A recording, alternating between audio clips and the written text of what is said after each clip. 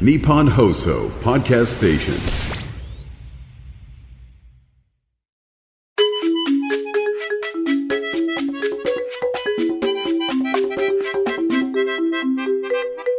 有楽町鬼不動産。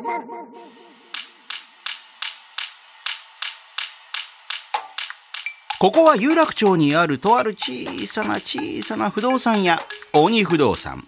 こんばんは、鬼不動産社長の総口昭久です。これね、屋号に鬼がついてるからといって決して全然怖くないんですよ。ビルとビルの間にある本当に小さな町の不動産屋さんなんです。この鬼不動産にはおうち物件の相談のほか、そこから一歩踏み込んだお客様の生活やプライベートなお悩みもメールで届きまして、不動産屋さん兼よろず相談所といった形で営業させていただいております。そんな鬼不動産、今日もアルバイトの三木幸太郎くんと絶賛営業中です。三木くんお疲れ様。お疲れ様です、さこの今日本放送の横のビルも、私よく行ってたレストランとかあったりラーメン屋とかあるビルも建て替わったりして、そうですね、はい、渋谷とかもものすごい勢いで変わってガッツンです。私の住んでるあたりにここから自転車で行ける自由が丘のあたりにまたマンションがね大規模開発して駅前がすごいですよね。すごいことになってる。一斉堂さんのところねえ、すごいですよね。古い自由が丘デパートっていうね、そうですね、趣のあるなんか新橋の駅前のなんだっけなんかニュー新橋ビル的な、ちょっと真靴みたいな感じのなんか不思議な、ありましたね。真靴かなって、まあそれ残ってるんだけど、でも多分この後多分日もニュー新橋ビル壊しますよ今度。壊れるんでしょ。はい。その横ほらまた思いっきり壊れて、ピーコックのほらまさにイオンになりましたもんね。そうなんですよ。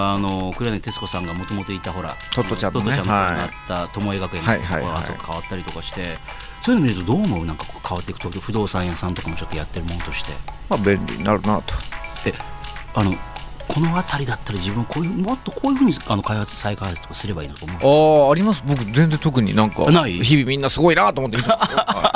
俺だったらここちょっと変えたいなとかないのな。霞が関はぶっ壊せと思いますけどね。別にそういうなんていうんですか、小泉首相的なぶっ壊せじゃなくてその銀座からほら街が止まるじゃないですか、土日にね。だからそう、この辺りもそうだけど、もうほとんどの飲食店、一歩向こう行ってビッグカメラで向こうに行くとまだやってんだけど、この辺りピタって店が全部閉まっちゃうからさ、ちょっと官庁街がねあまりにゴースト感出るんで、土日はね。あんな広くてさビル建ってるのに。どうする？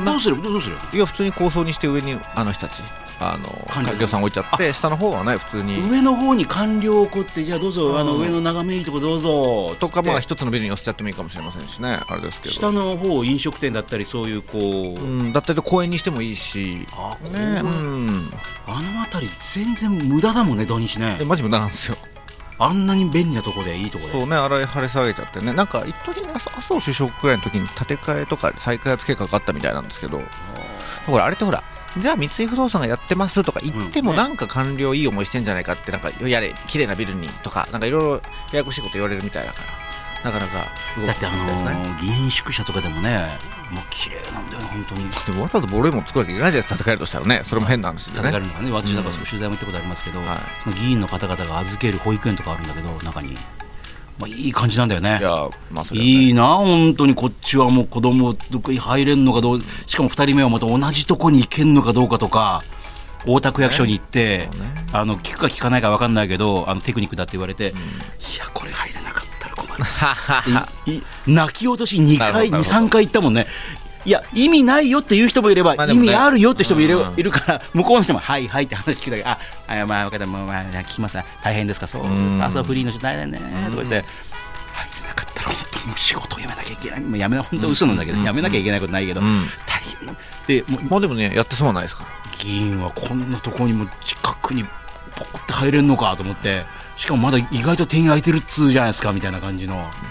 それは彼らもねペコペコ地元でやってああやって地位を得てるんだから、いい思いさせてやってくださいよ。だったら霞が関ちょっとね、本当そうだよね。と思います。土地もったいないですからね、シンプルに。あんないいとこにね。なんでね、あそこがね緑になればなんかこうね、皇居から流れてセントラルパーク風にもなるし、いいなと思いますけどね。皇居のあたりとか走るだけでも気持ちいいけど、そこから霞が関の方とかまでね。皇居はなんか入れないけどね、公園だったら入れるわけなんでね、いいなと思いますけど。都心でもあれだけ緑があるんだもんね。そうなんですよねと思うと霞ヶ関いいね。そういいと思いますけど、ね、再開発、他どうする再開発どっか再開発まあでもあそこが一番まあ明らかにでかいですけどね。他でもそれなりに皆さんデベロッパーさんね真面目にやってらっしゃるからはい。そうか。霞ヶ関のあたりってあれどちらがこうなん誰もやってないです。だから普通に国がやってるわけなんで。そうか、誰が持ってるとか。そうこ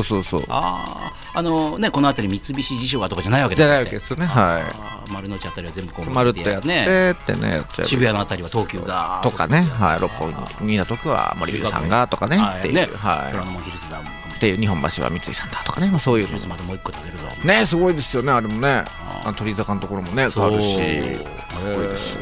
じゃあ霞ヶ関ちょっとやってみようじゃん。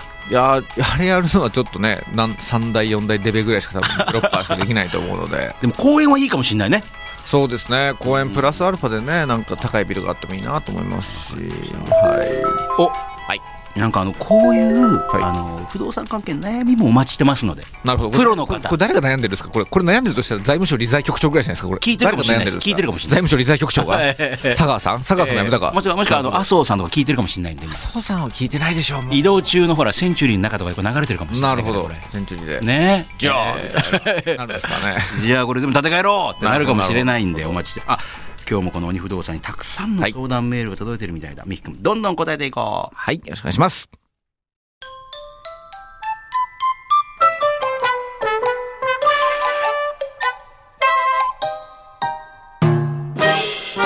有楽町鬼不動産。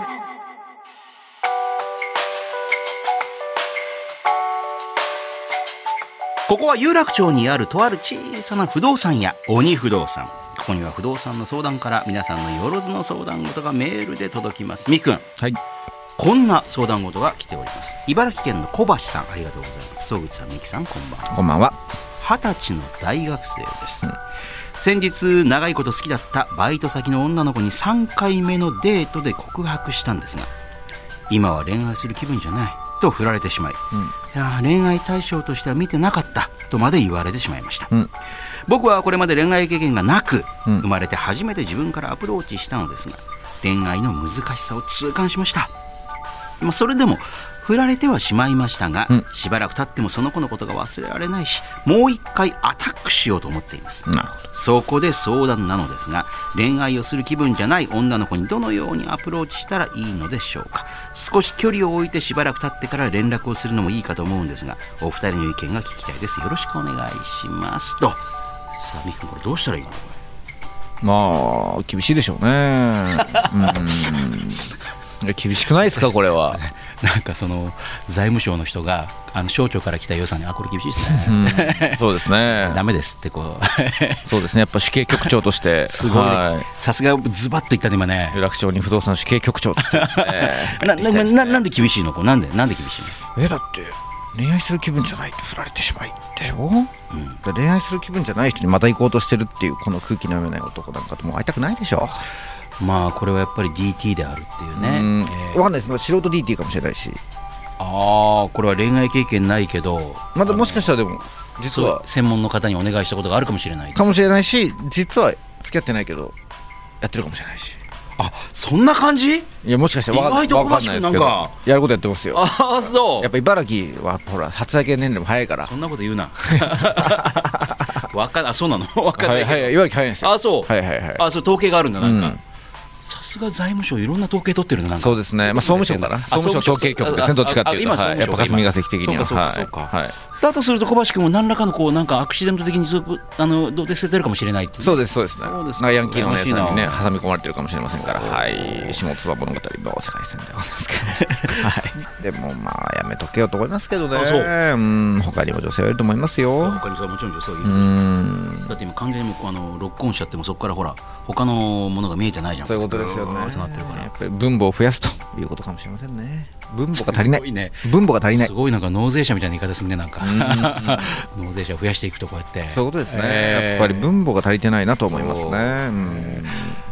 私はこの女性の方、バイト先の女の子、これもしかしたら年上かもしれませんけれども、今は恋愛する気分じゃないっていうのは嘘だね。嘘、3回デート行ってますしね。嘘でしょ。恋愛対象として見てなかったっていうのはこれ本当なんでしょうけど、なんなら別に彼氏もいる可能性があると思うんですよ。そこまで飛躍するんですね。はい、なるほど。だって統計的には茨城県の方っていうのはあれですか。そうですね。彼氏がいるけど別の方とデートに行く方って多いんですか。それはちょっと総務省統計局の成調査ではねカバーしてないんですけども。そんなことはないですか。そんなことはない、はい、そんな不義理しない、はい、でもなんか彼氏とかもしかしたらいるのかもしれない、そうですね、だって別にほらこの小橋君言うところのデートっていうのは傍から見たらデートだったのかなっていう。なるほど。でもそれで彼氏いるって言いません？私彼氏いるからあんたはやよっていうのかなと思ったんですけど、あえてそこは言わずに恋愛する気分じゃないと。だって小橋君がなんかおごってくれるんでしょ多分。なるほど。だったら彼氏いるって言っちゃうとおごってくんないしと、なるほどな。あえてしかもこれ私がこの女性の気持ちからするとおごってもらってるっていうのも、もしも彼氏いるって言ったらもうおごってくれなくなるのかなっていうのもあるし、あとやっぱり向こうが好きとも言ってくれてないし単に飯食ったりとかね飲み行ったりとかしてるだけなのに、なんか先回って彼氏いるよって言うと確かにねやりすぎ。向こうからしてもいやそんな感じじゃない。向こうの候補こそその出し引きありますよね。そんなつもりじゃない。仲間だからみたいな感じで自意識過剰な女とバイト先で言われてしまうと恥ずかしいいうことですよね。はい。と思うんだけど、これどうかな。これ彼氏いるのかないないのかな。彼氏どうでしょうね。いようがいまいがもうよそ行けよって厳しいな。いやでこれはだってねえどうあれもうこれはやめとけよっていう。せっかく相談してくれてるんだから、恋愛感情を彼女が彼氏いないとして、恋愛感情が湧き起こるようなことを考えてみるよ。どうすればいいと思う。でもちょっとやっぱりね恋愛する気分になるほどの魅力が現状ないんでしょうから魅力なんて一朝一夕じゃ身につきませんからね。だから3、4年はほっといた方がいいんじゃないですか。でミキ君ってなんかバイトは？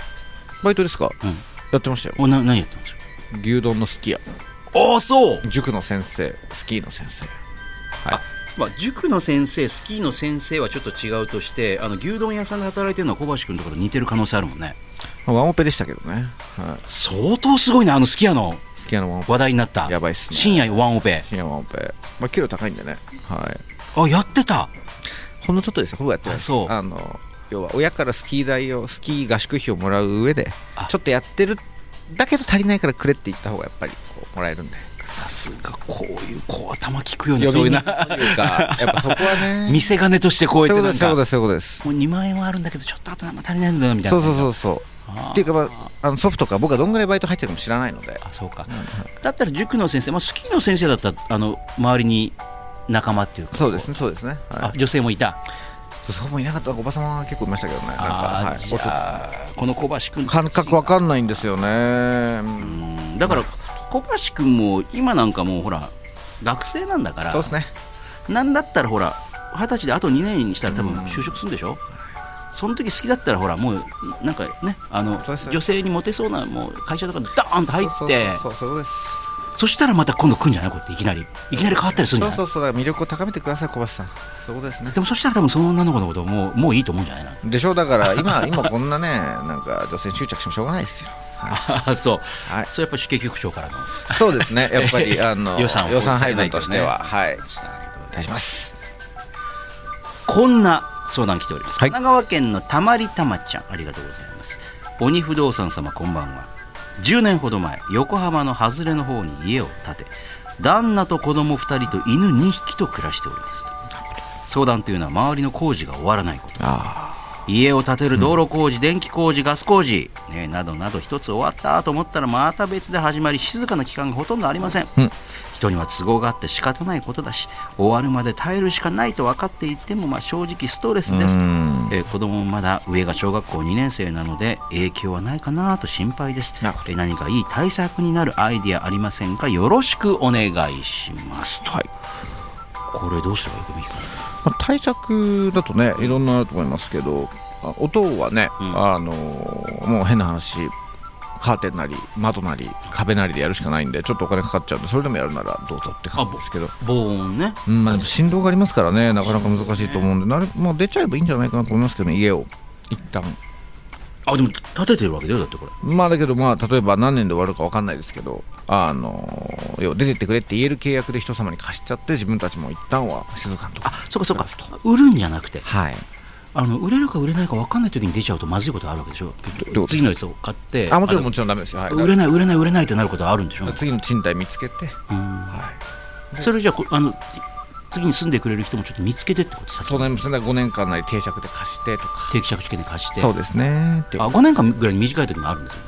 はい、5年ぐらいにできますね。5年だから定期借家ってやつなんですよ。定期借家、そうです。はい、5年以内に出て、5年経った時に出てってって言えるもので貸すっていうのがいいと思いますけど。そうか、海外駐在の方とかそうやってる人やってらっしゃいます。多いですね。はい、ポイントはでも住宅ローン借りちゃってると自分が住んでないとダメよって言われちゃうことがあるんで。そうなんだ。でも、多分たまりたまさんは、はい、住宅ローン普通組んでるんじゃないと思います。なんでそれはバレないようにしてくださいねっていう、はい、そういう契約ってあるんだ。住んでてくださいよ。住宅ローンのその制度自体がそもそも自分が住むことを前提にして。そうか、だから貸すからって言ってバンバンこうやっていくつもダメなんです。それは大手の銀行さん貸してくれないんだ。そうです。そんなことはダメです。そういう規制でやってらっしゃるみたいなんですけど、それはだから低い金利やってんだからみたいな。バレないことが多いですけどね。はい、それは、はい、いや別にこれ進めてないですよ、別に我々は。でもうるさい、耐えるのがきついんであればね、でかつ、窓をどうこうやったりしてたらね、やっぱりお金かかっちゃうんで。これ聞いてる方でそういううちもう困ってんだよって方いるかもしれないけど、なんか証明しようがないよね。いや、そうです。数値化できないです。いやだから多分ね、たまりたまちゃんもなんかそういうほらなんとも言いようがない音以外にもなんかほら影響を感じてると思うよ。思いますよ。洗濯物がちょっと埃っぽくなるとかさ。だからよっぽどのなんかこだわりがなければ一軒家を避けた方がいいというちょっとところになってしまうんですけどね。ミキ君がやっぱマンションの方がいい。やっぱりこういう時にすぐ出れますし、すぐ売ろうと思えば売れますし。でも都心もこれからほらもう結構築40年を超えるマンションが増えてきて、修繕どうすんだ問題とか出てくるじゃないですか、これから。でもそれは管理組合がちゃんとしてればやってくれますからね。そう、積み立てていれば。はい。だから一部のね、それをちゃんと組合が結構適当にやっちゃってるところは怖いですけど、いいデベロッパーさんがやって管理をしてらっしゃるところであれば。そう。じゃあこれはさっき言った定期借定期借家で定期借家で貸して、でもなかなか一軒家でハマって借りてくれる人はどこまでいるか分かんないですけど、借りる方も一軒家っていうとなんかね、びっくりしちゃうと思いますけどね。でも駐車場とかあったらね、そっちの方がいい。そうですね、ある程度は。はい。でも横浜の外れの方だとそういったね、ご家族の需要もあるでしょうから、都心にもすぐでしょうしね。できるとしたらね、そのどっちかじゃないですか。引っ越すかね、そういう窓とか対策をするかですけどもね。じゃあそんなにストレスなんだったら引っ越してもいいかなっていう感じいたしますけどね。しばらくね、10年ぐらいなら売れるかもってあるかもしれないね。全然売ることもローン付きで売るとなると思いますけど、売っちゃってローン返してってなって、で別のところにまた住むっていうのもありますし、じゃあそこに頑張って住む必要はないかなっていう。そうですね。10年だと値段も上がってるかもしれませんから。はい。よしみき君、今日の相談これぐらいにしようか。また次回もいろいろな相談お待ちしております。お待ちしております。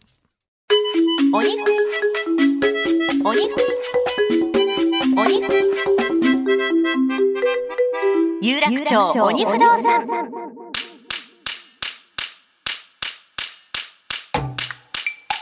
いやー、みき君今日もお疲れ様。お疲れ様です。